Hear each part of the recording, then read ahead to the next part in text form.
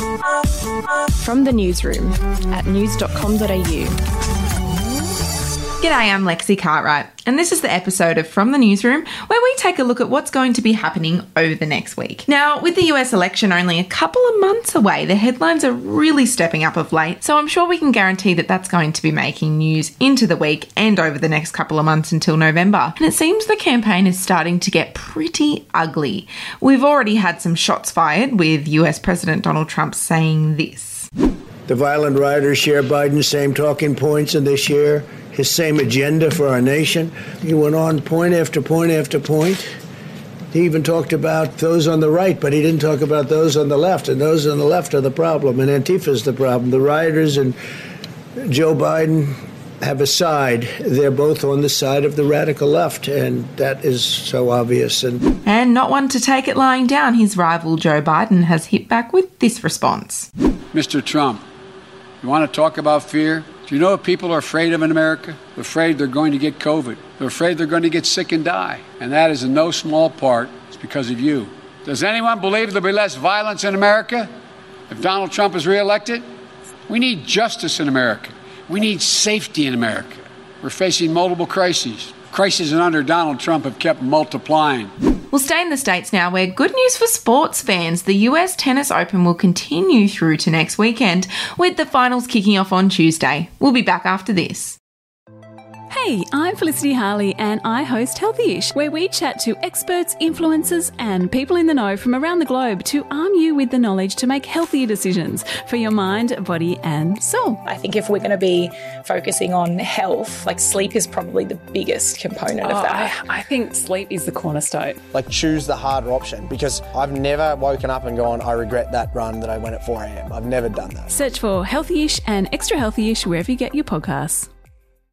Now, it's a really big week in reality TV this week, and we're going to need it given the Diva Queens were eliminated from The Bachelor, and thus that show is now drama-free going forward.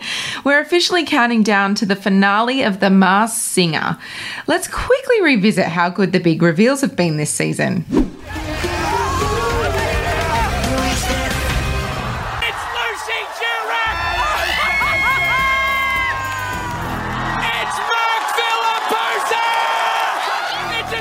Cricketing legend, it's Michael Bevan! Oh my God! It's pop singer, jazz singer, opera singer, Katie Noonan!